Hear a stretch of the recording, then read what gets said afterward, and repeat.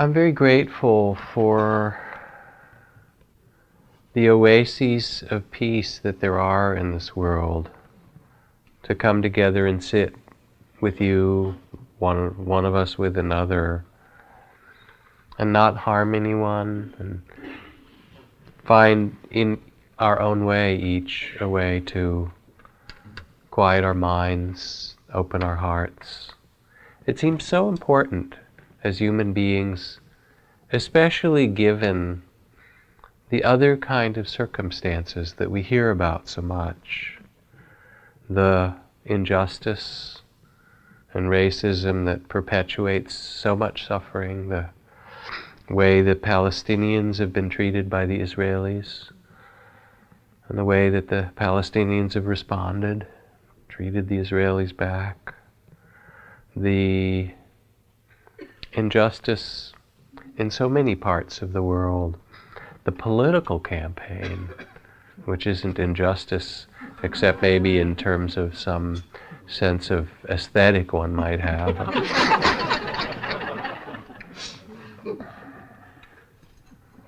It's just vacuous mostly. It is. And it's pretty sad for a democracy to have soundbite democracy, and spin control and so forth.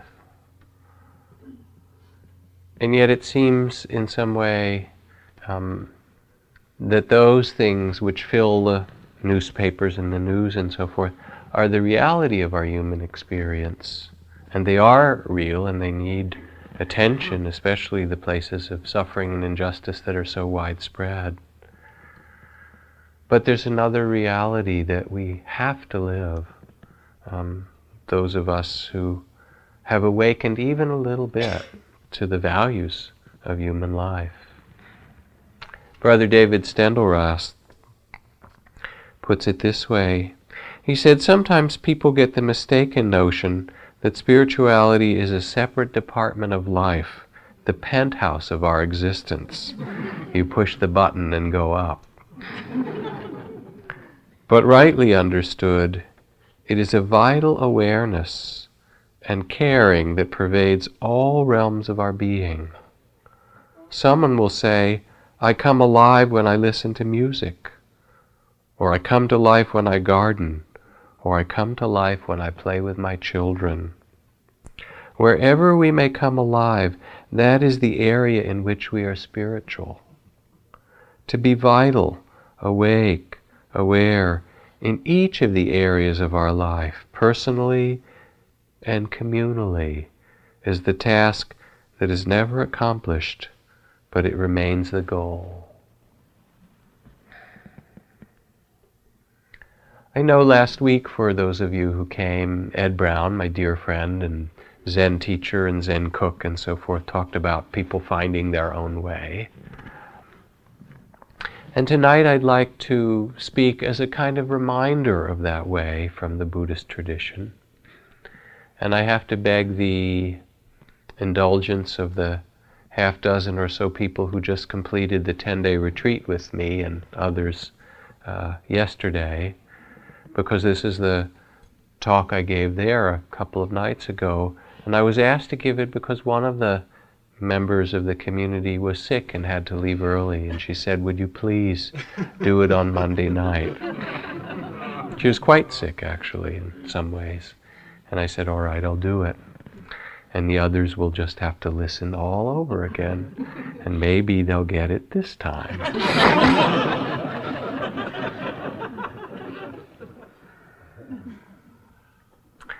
And this teaching, which at times we've done in here, is a whole systematic series of teachings over a number of months. This is the summary of the teaching called the Paramitas, the fulfillment of our Buddha nature. The qualities of a Buddha, an awakened one, are said to be inherent in all beings, in you and you and you and I.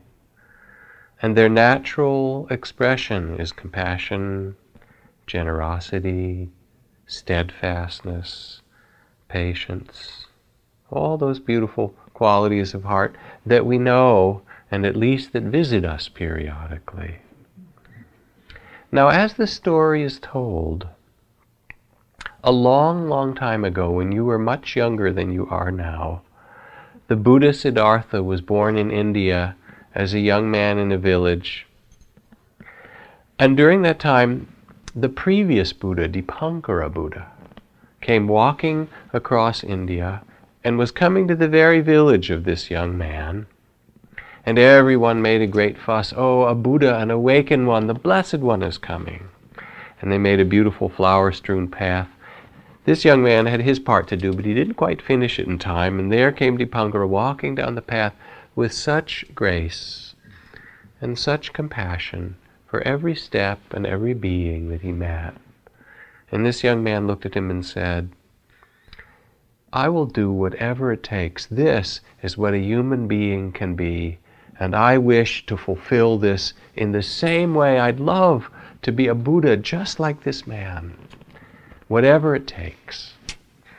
And then he threw himself down as he hadn't finished his part of the path, and as Dipankara Buddha came by and touched him gently, he nodded and said, yes, you will fulfill your vow.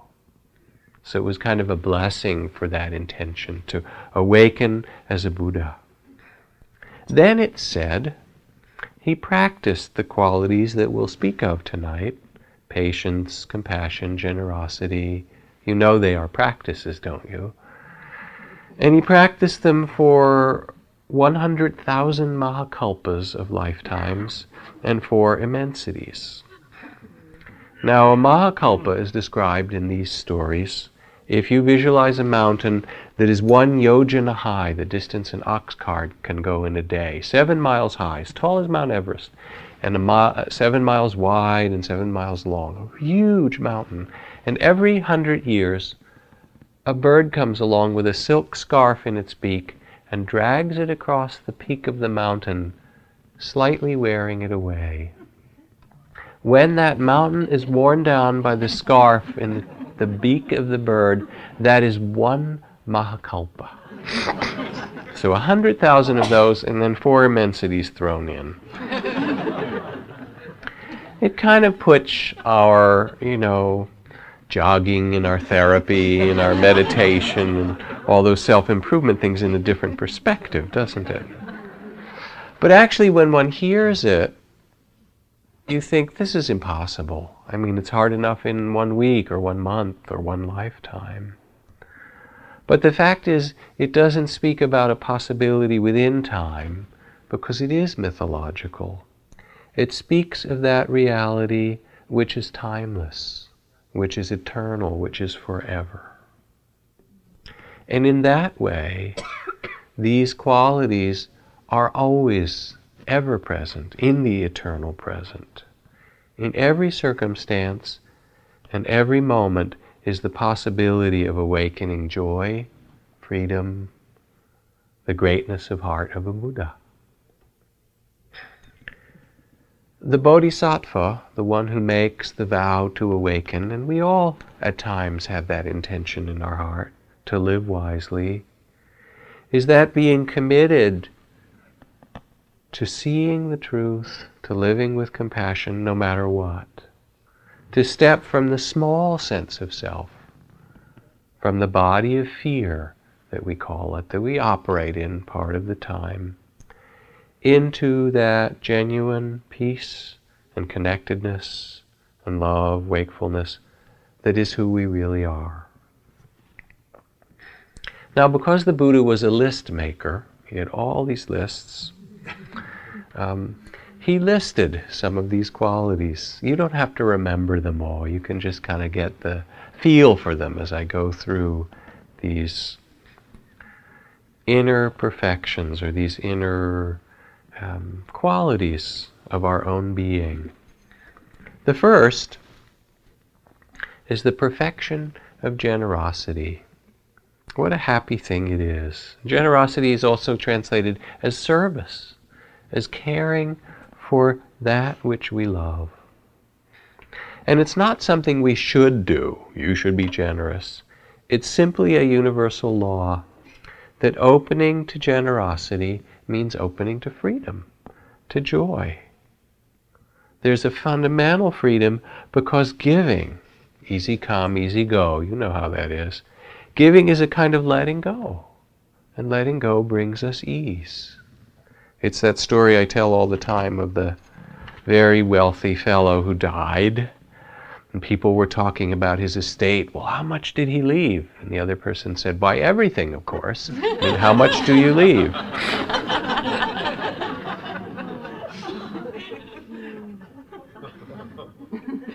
So you might as well do something beautiful with it, because you don't get to keep it. You just rent it for a while.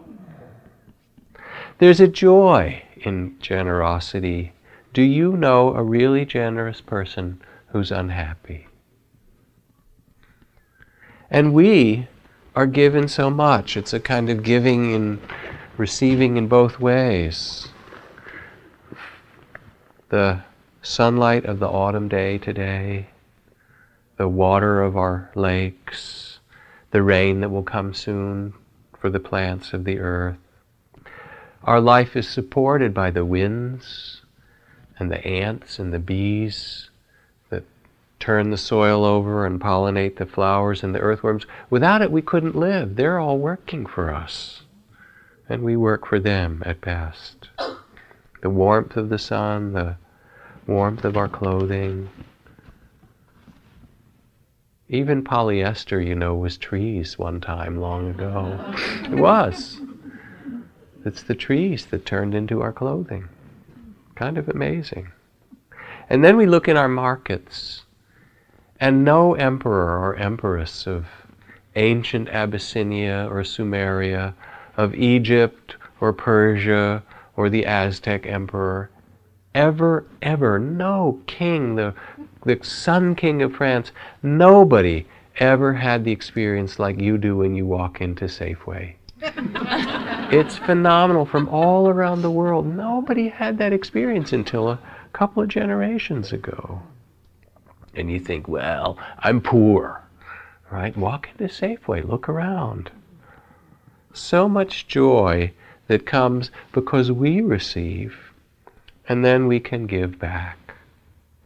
Think of a benefactor, someone who's loved you or seen your beauty, given you time or energy or money or love. And remember how joyful they must have been to see you receive that beauty, that blessing. Now, generosity is sometimes talked about, we learn at first it's tentative giving. Well, I don't know if I need this, I should put it in the attic. All right, I'll give it away. It's still good. It's great. Do it. But then it becomes brotherly, sisterly giving. Won't you please share with me of what I have? To your sisters, your brothers. So this restaurant in the south of France, a patron sits at a long wooden communal table. Each finds before their plate a modest bottle of wine. Before the meal begins, a man or woman will pour their wine not into their own glass, but into their neighbor's. And their neighbor will return the gesture, filling the first person's empty glass. In an economic sense, nothing has happened. No one has any more wine than they did before they began. But community and love has appeared where there was none before. Such a simple truth.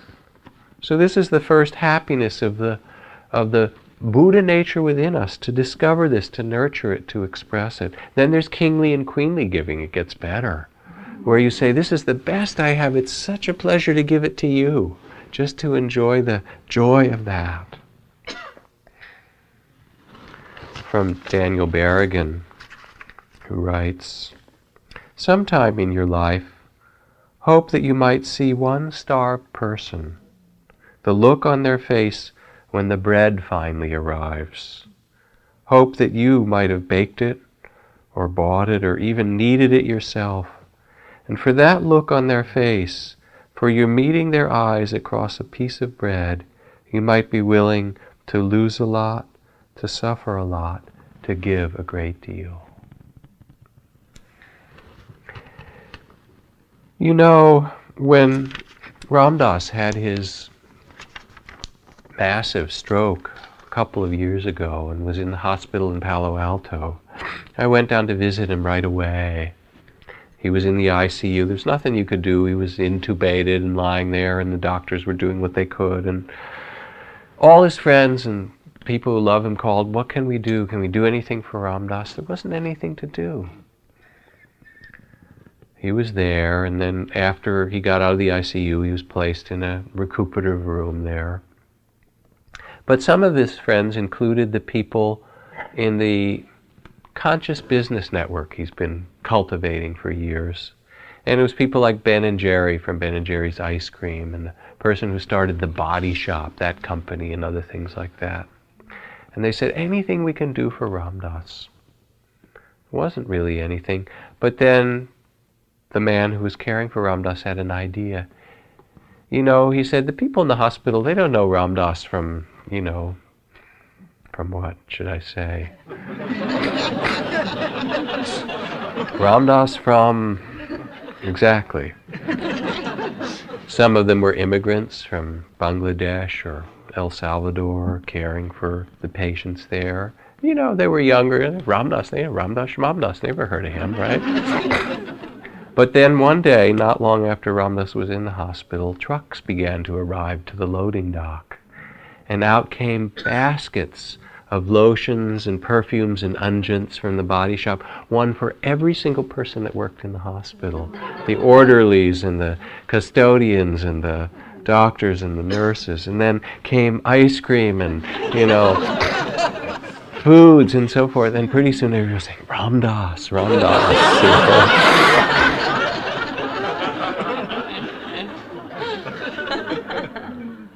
So this is the awakened heart, the quality of generosity. The second quality in this true nature that opens is the quality of virtue or integrity. My teacher Ajahn Chah used to love to talk about it, the beauty of our integrity. There was a time when a person's word was gold, when we swore an oath or stood on our word or our integrity, and it meant so much. Do not think that a small group of committed people cannot change the world, says Margaret Mead. Indeed, it is the only thing that ever has. Without integrity, spiritual life is like getting in a rowboat and rowing to the other shore with the boat still tied to the dock. All other spiritual practices, no matter how cool they may seem, without virtue are worthless. And it's pretty hard to meditate after a day of killing and stealing. Try it. It doesn't work very well. Or lying. Spirituality, as Brother David said, is not about experience. You've had all kinds of experiences, and they're wonderful on the top of the mountain or in the psychedelic era or wherever you sought your experiences in Tibet or San Francisco. It's not about experiences because those come and go. They tell us something. It's about the life of the heart, how we actually live. And virtue is a generosity of heart, a caring or compassion to all living beings. To not kill even the little ones that don't like it, That poem from my wife's calligraphy master, Lloyd Reynolds, he wrote, "A bug crawls across the page. Leave him be. We need all the readers we can get." See that as an author. To not kill, to not harm other beings, to not steal, or take. As soon as we steal or take what doesn't belong to us, it creates paranoia and it creates bars on windows, and it creates conflict, and it creates immense suffering. To not lie or gossip in an undermining way, to tell what is true and what is useful. To refrain from causing harm through sexuality. I always ask, how many in this room have made idiots of themselves in their sexual relations? Don't bother raising your hand. It can be associated with suffering, incredible suffering to us, a second, a third person, or with love, with communion, with joy, to care for that energy. And to refrain from the misuse of intoxicants, because the majority of auto fatalities, the majority of home fires, the majority of child abuse takes place when people are intoxicated. The level of suffering in the tens of millions of alcoholic and drug-addicted families in this world, this country, is incredible.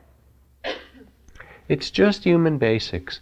The wise heart, the Buddha heart in you, doesn't want to harm others. Spencer Tracy put it this way: just know your lines and don't bump into the furniture. It's just like that simple, right? And yet, as we do, there comes this connectedness when we care one for another in this web of life. As Chief Seattle said, "What is man without the beasts? If all the beasts were gone, men would die from great loneliness of spirit. For whatever happens to the beasts also happens to man and woman." Or Martin Luther King, who spoke of that single garment of destiny that we share, where he said, "I still believe that standing up for the truth is the greatest thing in the world. This is the end of life. The end of life is not to be happy. The end of life is not to achieve pleasure and avoid pain. The end of life is to live in a sacred way, to do the will of God come what may." So this is the quality of the awakened heart, and we know it, and we remember and live it. The third, very essential in these times, is the quality of renunciation. And it's a big change from Buddhism in Asia, where there's so much focus on monastics, monks and nuns. And while I have this kind of monastic robe-colored shawl here, I don't see any monks and nuns in the crowd here. Maybe you're out there, but not so visible. And yet people don't want to come to the temple and bow to the monks and nuns and offer food and gifts and so forth and say, "You do the practice for me." People in the West, we maintain our lives as lay people, and yet quite sincerely want to awaken. Renunciation is a key. And renunciation is that natural renunciation of heart, of simplicity. To live wisely, there needs to be a space of simplicity. We all share a longing for simplicity, to be where we are when we're there in the garden, with our friends, within our creativity. I mean, who here would like to simplify your life? Isn't it almost everyone? The deepest renunciation the Buddha spoke of, the most basic, was the renunciation in the heart, to renounce possessiveness and greed, the ambition that drives us. Doesn't mean we can't do creative things, but not in that driven way. To renounce hatred and prejudice, racism, to renounce the attack on ourselves or another, to renounce judgment and fear and our opinions the way it's supposed to be. In the Bhagavad Gita, Arjuna hears from Lord Krishna the secret to liberation on this planet Earth. Krishna says to Arjuna, the secret is to act without attachment to the result of your actions. To do beautiful things without clinging to how it's going to come out. Because it's not your decision. That is up to providence, to the divine, to the way things are. But if your actions come from compassion, from generosity, from integrity, from that simplicity of heart, then those are seeds that are planted and they can only bear a beautiful fruit. Something in each of us knows this wisdom of simplicity. Sometimes it's stuff, to have a huge garage sale would be good for some of us, wouldn't it? I mean, our rule at home is when we have a garage sale and we try to put as much out as we can, that it never come back into our house again. No matter whatever people buy cool, what they don't, all the better, load it up and take it and give it to someone else. It's amazing how it keeps coming in though, isn't it? It's so bizarre. Sometimes it's things and sometimes it's the spirit. You remember these words of Thomas Merton. To allow oneself to be carried away by a multitude of conflicting concerns, to surrender to too many demands, to commit to too many projects, to want to help everyone in everything, is itself to succumb to the violence of our times. So this renunciation or simplicity is opening the windows and the doors, going for walks, taking time out of the busyness of our schedules. Silence. Within each of us, there is a silence as vast as the universe. We are afraid of it, and we long for it.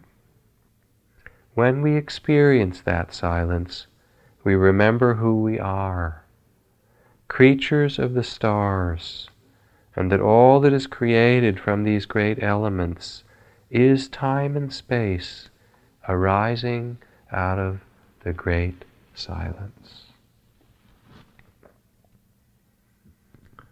Generosity, integrity, renunciation, energy, aliveness, the next of these qualities of our Buddha nature.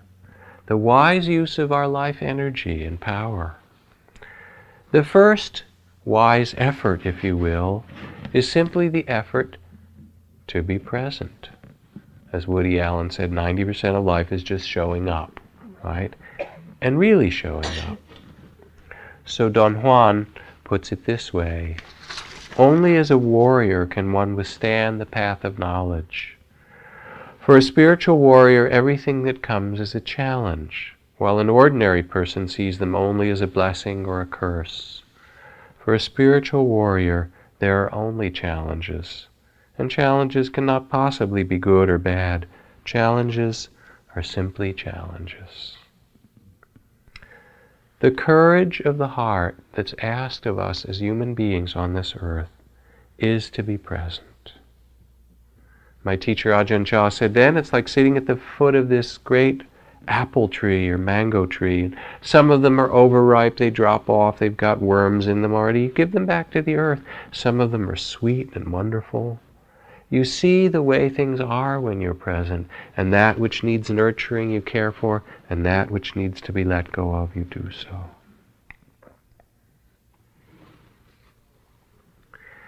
Now, to really bring an aliveness to our lives, what is necessary is to be unafraid to make mistakes. Vimla, who was a great yogi and sage in India, she studied with Gandhi and with Krishnamurti. When she was about to teach, Krishnamurti was encouraging her. He said, I have one piece of advice for you. Don't be afraid to make mistakes. Or like that poem from Ryokan, the Zen master, poet of Japan. Spring morning, my begging is finished. I hang my bowl by the side of the Buddhist shrine to play with the children. Last year, a foolish monk. This year, no change. If you meet with triumph and disaster and treat those two impostors just the same, you will discover the secret of what it means to be present. This energy is the steadiness of heart, not a struggle, but an openness, a balance. The wise men and women of Tao, the wise men and women of old, had no mind to fight the Tao. They did not, by their own contriving, try to help the Tao along. Just that rhythm of being where we are and finding our way. The next quality is called the perfection of prajnaparamita, the perfection of wisdom. And wisdom is really different than knowledge. Wisdom is that quality in the heart that sees things as they truly are. The Buddha said when wisdom arises, it's as if we set upright that which was knocked over, or we bring a lamp into the darkness, or we point a road out to one who has been lost. We see the way. The perfection of wisdom is not to see the world as we wish. We have so many wishes. Our addiction to perfection, our ideas the way it should be. But to see the world as it is, this human life with its incredible sorrows and its unspeakable beauty. This is the earth that you were born onto. And it's so simple, this quality of wisdom. It's a letting go and opening, a willingness to see, not with the eyes or the ears or the mind, but with the heart itself. When I was a monk, more than 30 years ago, I remember leaving the meditation hall after evening chanting and meditation, and it was late at night, walking out into the forest of Thailand, the crickets and the rustling of animals, this very wonderful jungle. And in a clearing, I stopped to talk to an old monk who'd been there for years, this very wise old man.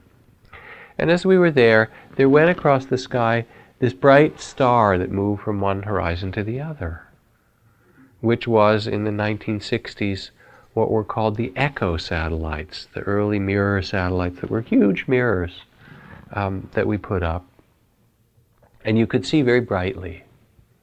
So he said, "What's that?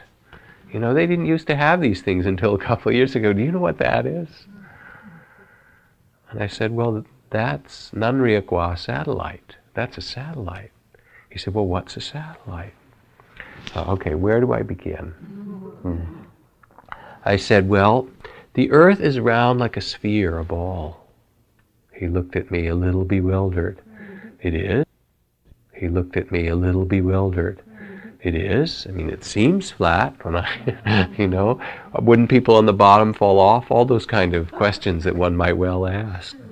Yes? And he'd only had a second grade education. And I explained to him about the earth going around the sun, and then I explained about rockets, blowing up a balloon and letting it go, and the air coming out one way and the balloon going the other way, and then making satellites and so forth. He was kind of amused by all that. I'm not sure he believed me. And yet, he was a really wise person. People came to him with their troubles and their difficulties in life and their needs and their longings, and he sat with them and he could see into their hearts and respond to them with such care and such understanding. So wisdom isn't knowledge. If you want knowledge, you can just go onto the web, right, and the net, and you will be overwhelmed. The worldwide weight, someone called it, actually. But wisdom comes when we step out of making it the way it's supposed to be and see this blessed life with its suffering and its beauty as it is.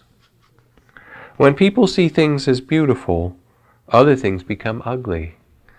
When people see things as good, other things become bad. Being and non-being create each other. Difficult and easy support each other. High and low depend on each other. Therefore the Master acts without doing or fixing anything, and teaches without saying anything. I'm in trouble, of course. Things arise, and she lets them come. Things disappear, and she lets them go. She has, but does not possess. When she acts, she doesn't expect. And when her work is done, she lets it all pass. Do you have the constancy to wait till your mud settles and the water is clear? Can you remain unmoving till the wise action, the action of the heart, arises by itself? We don't possess the things of this world. We're given them for a short or a long time, and that is the truth. Even our own bodies, our children, the things we most love.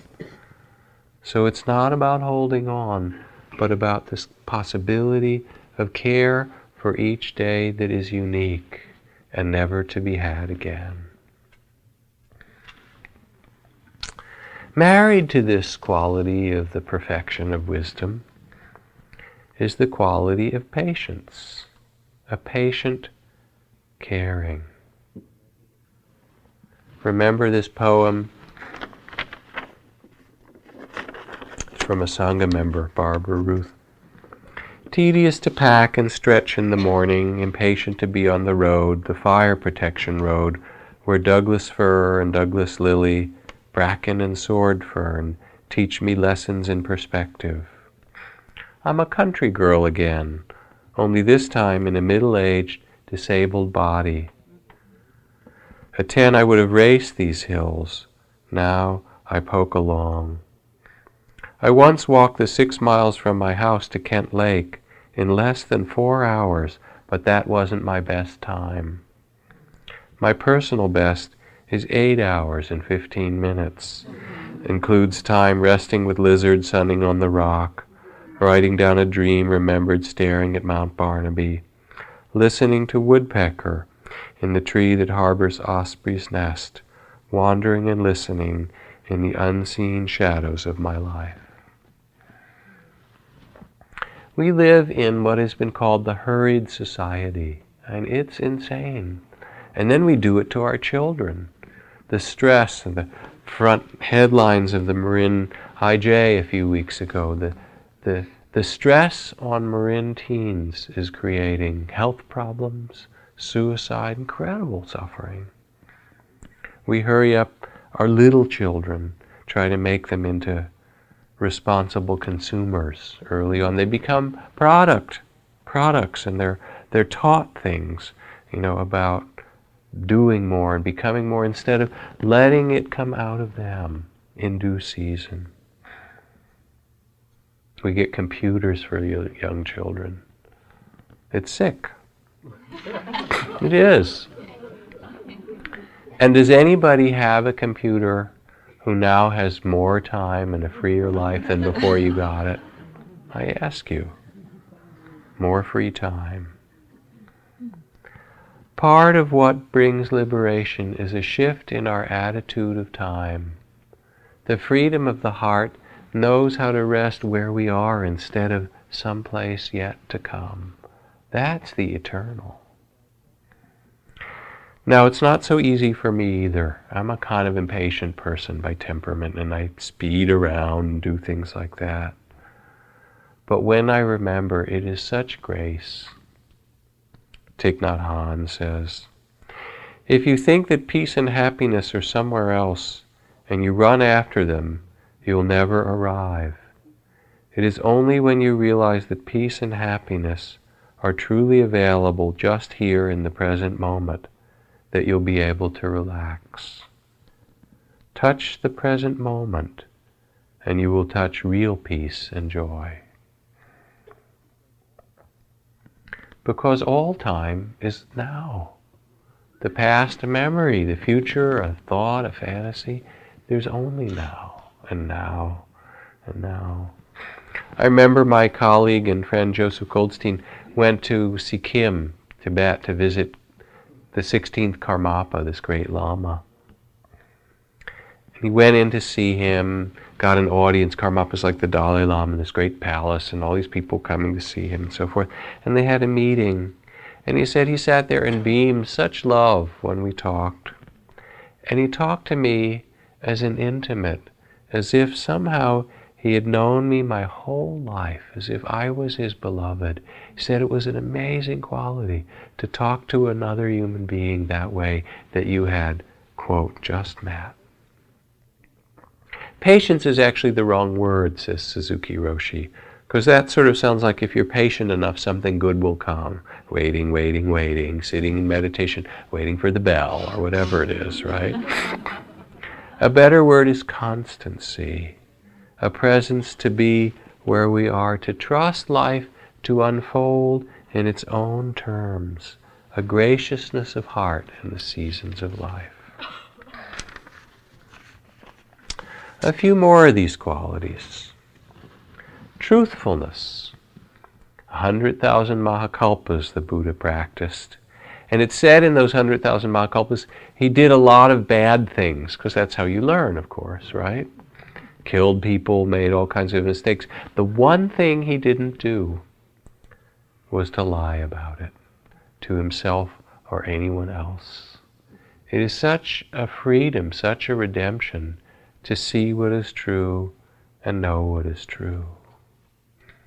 When the mind is still, silent, neither grasping nor resisting anything whatsoever, said Krishnamurti, it becomes possible to see what is true. And it is the truth that liberates, and not your efforts to be free. What liberates the heart is seeing the way things are and saying, yes, this is true. And as the Buddha let himself see, we too can see with the truthful heart, bring the light of truth into our lives, a lamp in the darkness, to tell the truth to ourselves about our body, our relationship, our community, the world. Some of it's difficult. You know, Scott Peck's book, The Road Less Traveled, which has sold a zillion copies, begins with 3-word sentence. Life is hard. I think that's why it sold so many copies. Just kind of tells it the way that it is. To see what's true and to speak it has such power. Dwight Eisenhower. God, I wish we had a candidate like this. Every gun that is made, every warship launched, every rocket fired signifies in the final sense a theft from those who hunger and are not fed, those who are cold and not clothed. This world in arms is not spending money alone, it is spending the sweat of its laborers, the genius of its scientists, the hopes of its children. This is not a way of life at all in any sense. Under the cloud of threatening war again and again, it is humanity hanging itself from a cross of iron. Boy, wouldn't that be great to hear in the campaign, instead of, oh, I'm going to put more money into the military budget than you, dude, you know.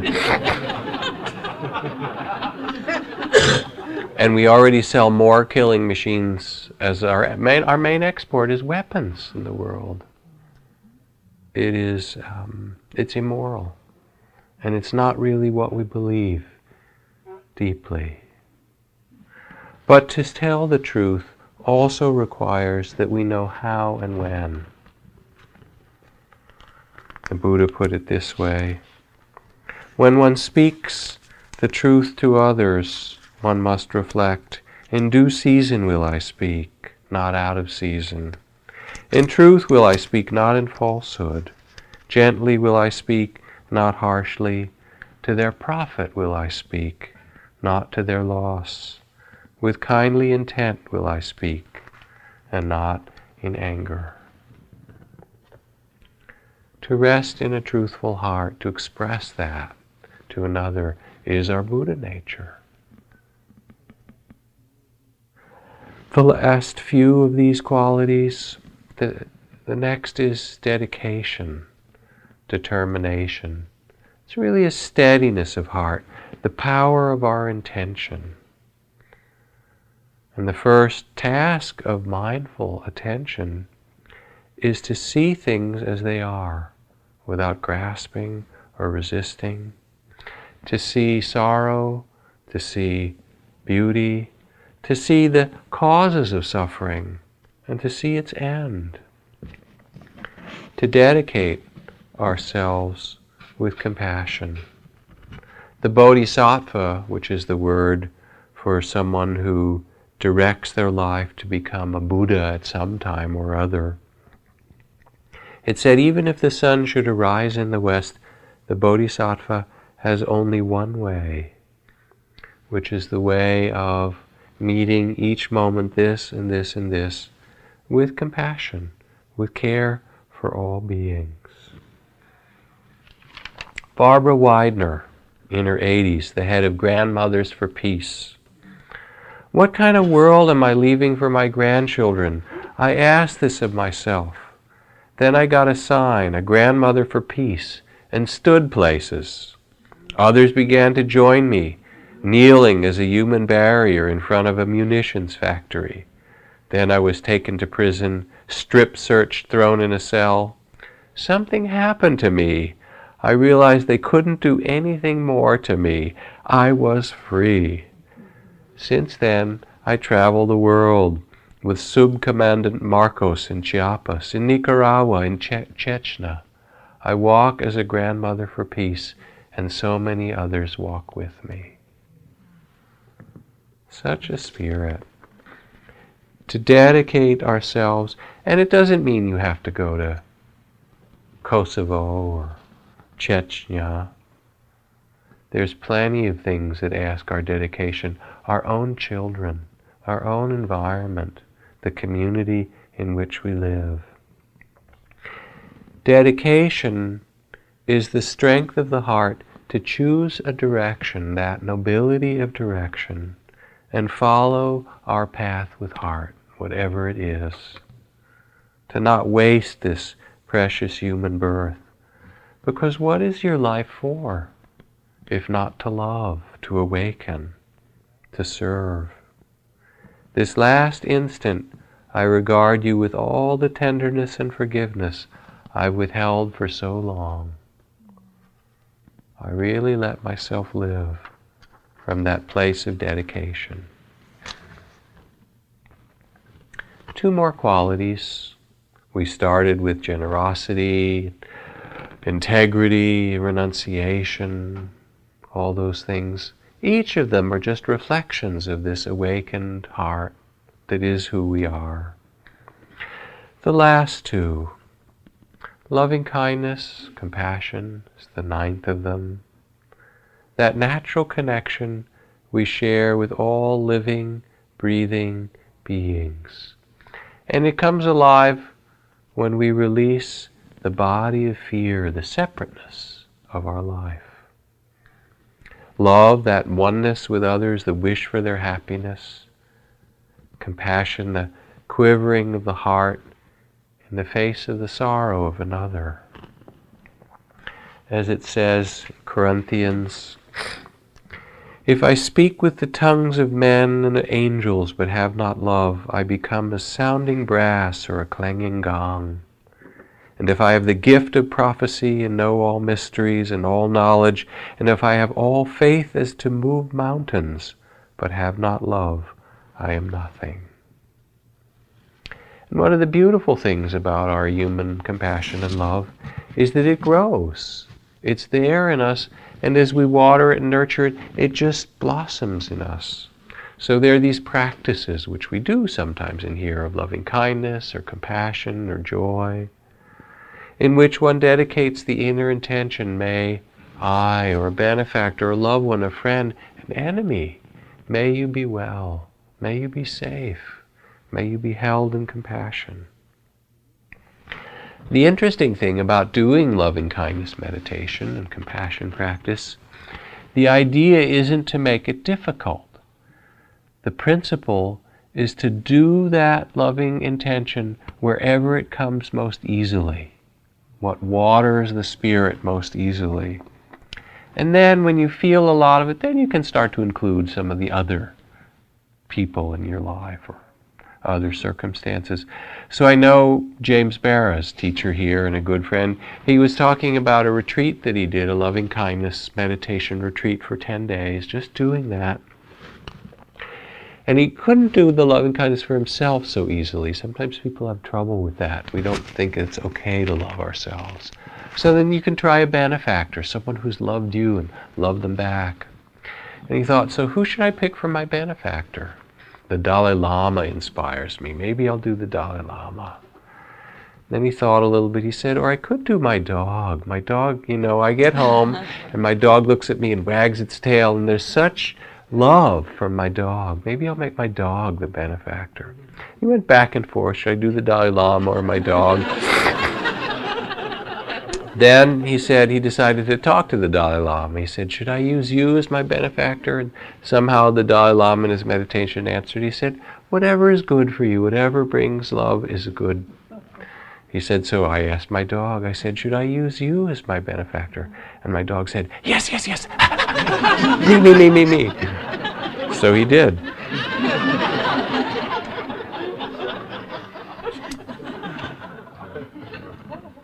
It's more than a practice or an aspiration. It's a presence, a nourishment of the heart that we do over and over in every circumstance. And it has such power.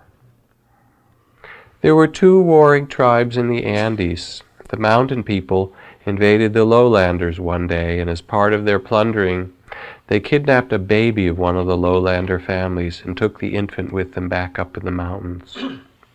The lowlanders didn't know how to climb the mountains. They didn't know the trails or how to track them in the steep terrain. Even so, they sent out their best party of fighting men to climb the mountain, bring the baby home. The men tried first one method of climbing, then another, one trail and another. But after some days of great struggle, they'd learned only to climb a few thousand feet in these vast mountains. Feeling helpless, deciding the cause was lost, they prepared to return to the village below. As they were packing their gear for the descent, they saw the baby's mother walking toward them. They realized she was coming down the mountain. They hadn't figured out how to climb. And then they saw she had the baby strapped to her back. How could that be? One man greeted her and said, we couldn't climb this mountain. How did you do this when we, the strongest and most able men in the village, couldn't do it? She looked back, shrugged her shoulders, and said, it wasn't your baby. It wasn't your baby. Incredible things that human beings do out of love for one another. And this is there in each one of us. To awaken is to bring that forth, to let that blossom. And then the last of these qualities is that balance of heart that's called equanimity. To rest at the crown chakra that sees the big picture, the 100,000 Mahakalpas, the worldly winds, praise and blame, gain and loss, pleasure and pain, fame and disrepute, one changing after another. This is the nature of life, gain and loss, birth and death, praise and blame, beauty and sorrow. And to rest in the midst, to care for it without removing ourselves, to become that place of peace we would have the world become. In the gospel story, where the apostles get trapped in that sudden wild storm on the Sea of Galilee, we find a lesson for those who would bring peace to the world. When the waves first rose and the boat began to rock, the apostles worked hard with hope to survive the storm raging around them. But then they lost heart and allowed the storm outside to come inside.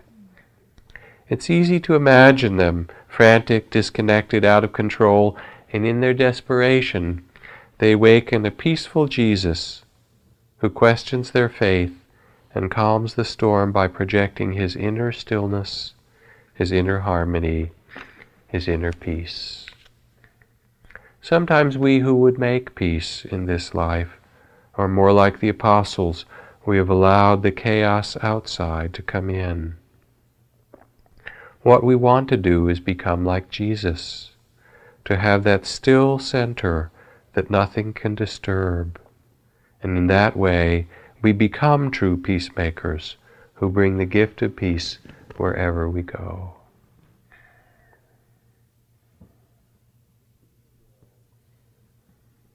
To see the world as it is, as it lawfully unfolds.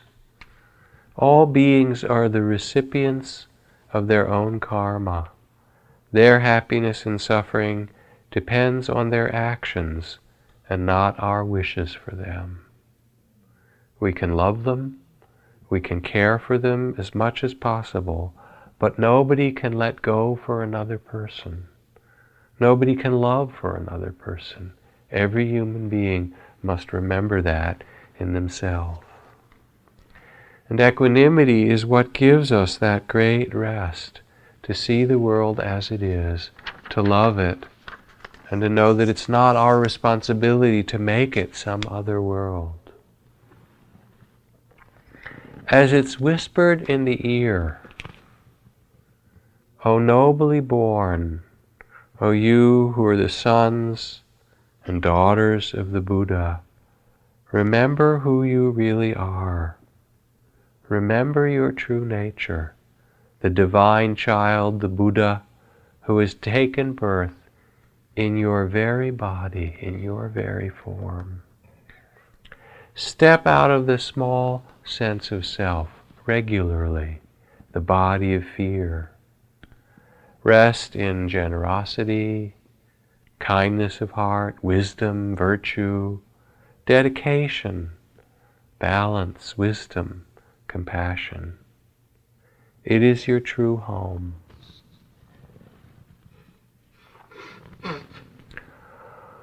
From Gensei, fall floods have washed away the planks of the bridge. Trailing my stick, I go down the narrow stream, dabble in the flow, delighted by the shallowness of the water, gaze at the flagging, admiring how firm the stones are in their bed. The point of life is to know what is enough. Why envy those other-world immortals? With the happiness held in 1 inch square heart, you can fill the whole space between heaven and earth. Let's sit for a moment, please.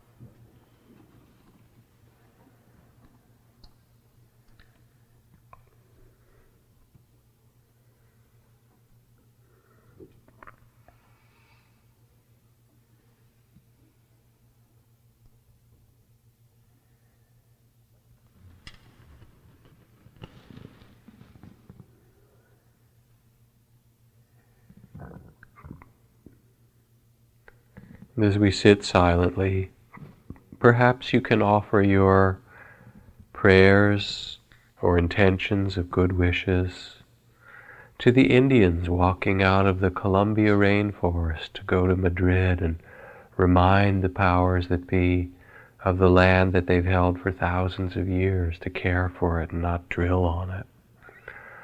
Of the people in the Middle East and the people in the middle of our cities, and the people who are near us and dear to us. And what a gift it is to all of them to live that beauty of our own heart, to bring it out, to flower in our life.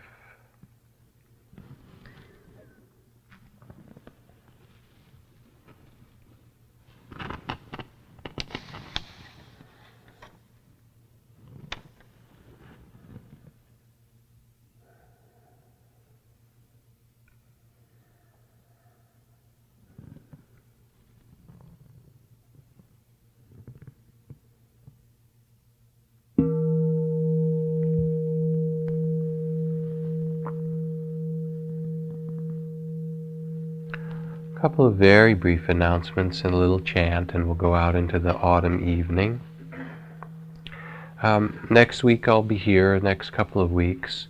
I think next week also, as part of my talk, we'll have a visitor, a nun from Burma who's meditation master, who speaks English, and whose name happens to be Sister Dipankara. So she's named after that Buddha that I spoke of, the one before this. So we'll see what kind of Dipankara we get to visit. And I think it's great to have some of the women who are masters in this tradition come and visit. But mostly I think I'll speak and then see if she has anything to add. Take care as you drive now that it's getting really dark out there.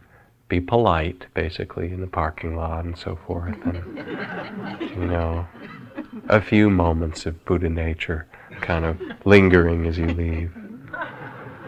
Thank you all for coming. Thank you for your generosity and your support. And see you again. Good night.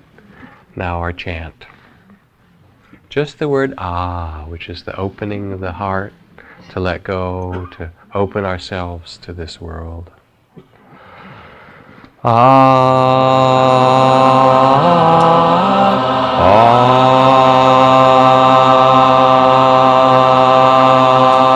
Add harmony.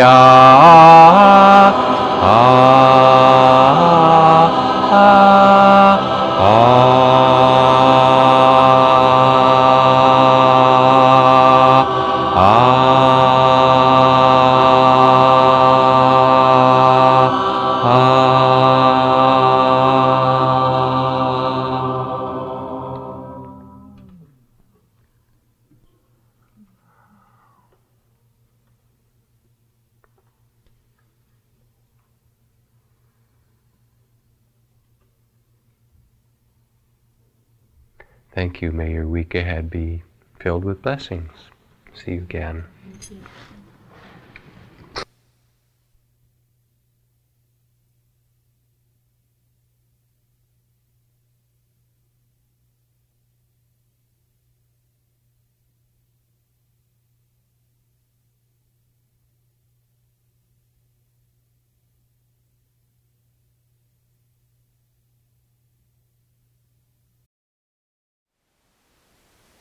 Thank you for listening.